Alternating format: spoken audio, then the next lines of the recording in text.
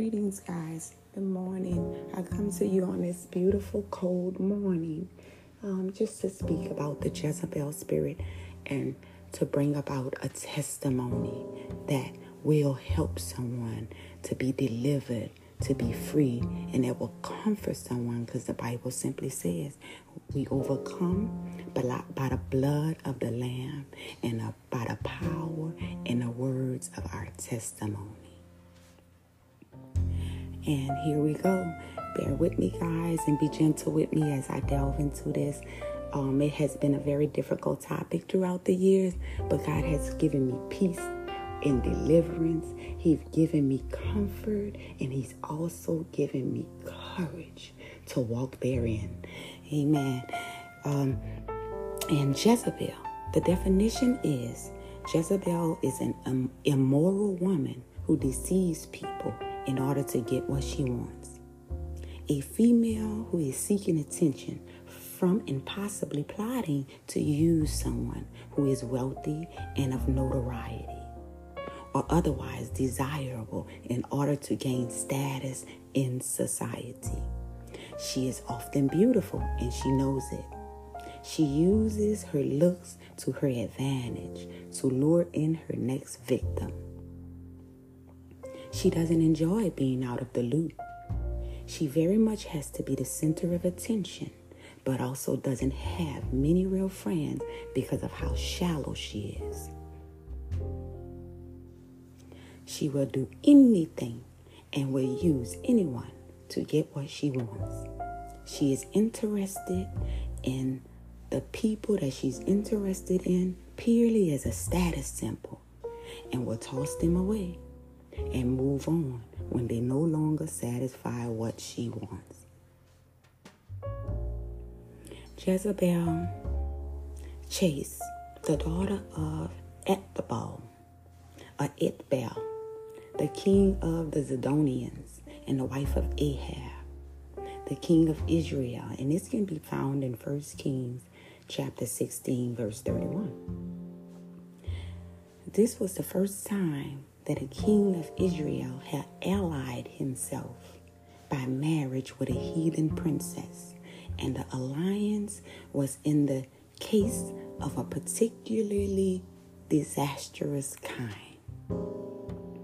Jezebel has stamped her name on history as the representative of all that is designing, crafty, malicious, revengeful, and cruel. She is the first great instigator of persecution against the saints of God. Guided by no principle, restrained by no fear of either God nor man, passionate in her attachments to her heathen worship. She spared no pains to maintain adultery around her. In its splendor, 450 prophets ministered under her care to Baal. Besides 400 prophets of the groves RSV, prophets of the Esra, which ate at her table. And this can be found in 1 Kings chapter 18, verse 19. The adultery too was of the most debased and sensual kind.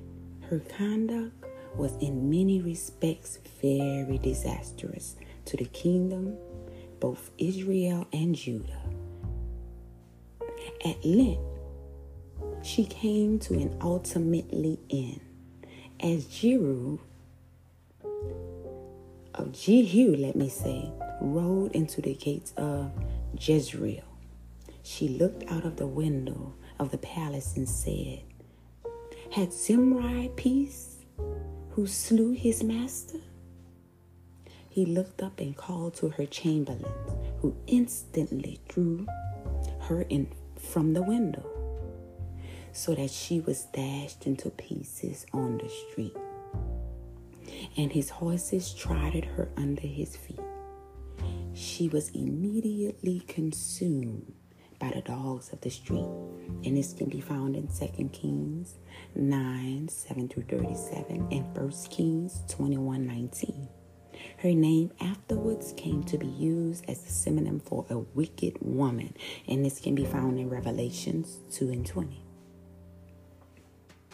It may be noted that she is said to have been the great aunt of Dido, the founder of Carthage. Guys, I'm about to delve into my testimony, and I present to you 7 abuses that I have experienced and have also been delivered from. I've experienced spiritual abuse, physical abuse, sexual abuse, verbal and emotional abuse, mental and psychological abuse, financial and economic abuse, cultural abuse, and identity abuse. And here's my testimony about my generational curses and traumas that God Himself delivered me from, denouncing the Jezebel spirit. My biological mother was dominated by a harlot and a Jezebel spirit. She indoctrinated me well on how to operate in that sameness as a barren, as a child. She never married, making it her solemn duty to live her life through my intimate relationships by way of manipulation, dictatorship, and religious practices and falsified doctrines. She allowed me to be molested in the confines of her home when I was a kid. My mother, that is. But she was also molested. While accusing me of the assault, saying to my face on numerous occasions, avoiding the conflicts and the contact and the conversation of the violations, she said they were my fault.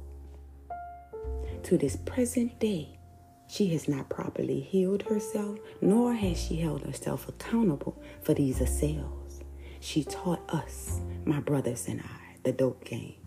She taught us how to cook crack rock cocaine. The ATF and jump out boys kicked in our doors often with search warrants for weapons and drugs. We were groomed to hustle and finesse our victims, bartering our souls for materialism and popularity, only to be honored, worshipped, and reverenced by the public and its opinions of our status quo, just to be seen and to have a superficial life.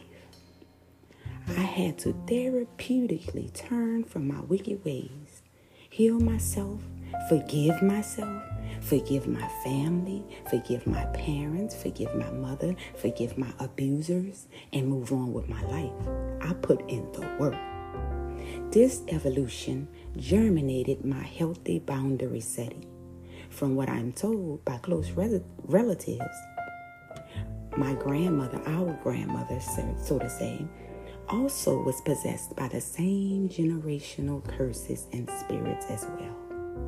By the time our grandmother became me and my brother's custodial parent and caretaker, God, our saving grace, had been redeemed. She'd been redeemed. My grandmother, she was redeemed. She had been redeemed by the blood of the Lamb. She got delivered from her past sins, her offenses, and her oppressions. She put a halt to all of her numerous monotonous sexual affairs, her excessive drinking, her going out to second lines and parties, her smoking and hanging in nightclubs, hole in the walls, we used to call them. We all were victims of exploitations. My grandmother, my mother, and I. And I'm quite sure that my aunts have experienced some things in their lives as well. Because this is generational curses, guys.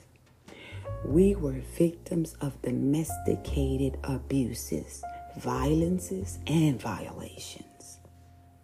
Therefore, our family generational curse and trauma in this sense in the matter stops at me and with me. God called and used our G Pizzle. That's what we used to call her, my brothers and I.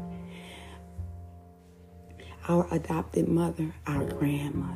God employed Olantha Richardson strength and endurance to commence and dismantle our generational curses. All praises are overdue to Olantha Mama Peaches Richardson. Hats off to you, my girl. I salute you, my queen. You are and was the epitome of a very valuable, strong, powerful, compassionate, courageous single mother. Raising all of your children, all 9 of them, and your grandchildren, countless of them, under the same roof. And at 1619 and 1621 North Villeray, in an oppressed and a marginalized community for decades you did this. Worked multiple jobs, sold snacks and fruit in frozen cups. You made a way for us. You now live through me. I am because you were. You carried your cross without mumbling or complaining. I now aspire to be all you have ever hoped for me to be, and all that you ever dreamed of me being. Your work was not in vain. I pray that my present life is a present unto you, my love. I am a reflection of your hard work and dedication. And to our Lord and Savior, Jesus Christ, you kept us in church no matter what was going on around us, no matter what happened in our home. You stayed on your knees praying. You taught us to pray. You was a praying woman. May you and our Heavenly Father continue to be proud of me. May your spirit rest upon my heart like the dew in the morning. I love you, Grandma, and I thank you. Subsequent my acrimonious and hard divorce of 20 years, God placed me in the belly of the beast with the Angola 3, the bottom of the heap with Robert H. King. With my ex-domestic partner, he was a public figure and a miscreant of 29 years in solitary confinement. And 31 of those years altogether, he was in prison. And while with this man, while there in that relationship, I remained faithful and committed to one man and one man only. No matter how exasperating, daunting, or difficult the relationship became, I promised myself and God that I would sacrifice my entire being to breaking the Jezebel yoke of bondage off my life. And without fail, I achieved my self-autonomy and salvation from on high in that relationship. Just as my grandmother did, in the valley, in hardship, in the fire, to accomplish the mission of freedom and liberty in Christ Jesus. My mission was accomplished with the grace and the mercies and the Spirit of God on my side. Jesus walked with me through the valley of the shadows of death. Yes, he did. Yes, God did. So guys, We Fit Health and Wellness, Pathway to Peace, New Beginning Ministry Incorporated is available to aid and assist you in your healing, your deliverance, and your recovery journey if you've ever experienced or encountered any one of these types of abuses. We can be reached on Psychology Today on our website at New Beginning. It's mb-mi.org, our contact page, which is our last page. And you can book us at any one of our services at wefithealthandwellness.studio/book. In Psalms 27:10 through 14 simply says, "When my father and my mother forsake me, the Lord will take me up. Teach me thy way, O Lord, and lead me in a plain path. Because of mine enemies, deliver me not over unto the will of my enemies. For false witnesses have risen up against me, and such breathe out cruelty. I had fainted unless I believed to see the goodness of the Lord in the land of the living. Guys, I tell you to wait on the Lord and be of good courage while you're doing it. And he will and shall strengthen your heart.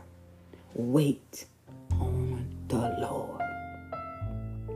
We can be reached at 512-797-3484 is our business line. Again, we also can be reached on our multiple platforms. We're on Google as We Fit Health and Wellness. We're on Google as New Beginning Ministry Incorporated. And we're also on Google as Pathway to Peace. And all of our links are embedded into our Facebook pages. Our website again is nb-mi.org and We Fit Health and Wellness.studio. Please feel free to contact us if you're in need of any deliverance, or if you have suffered in any kind of way, or would love to be delivered from abuses, traumas, and things that has kept you hostage. Because we wrestle not against flesh and blood. So we need to learn how to fight in the spirit and not in the flesh. It's not the person. It's the spirits that controls the people. So we have to know that our weapons are not carnal, but mighty through God to the pulling down of strongholds. So you can't conquer what you don't confront. So until next time, guys, peace and love.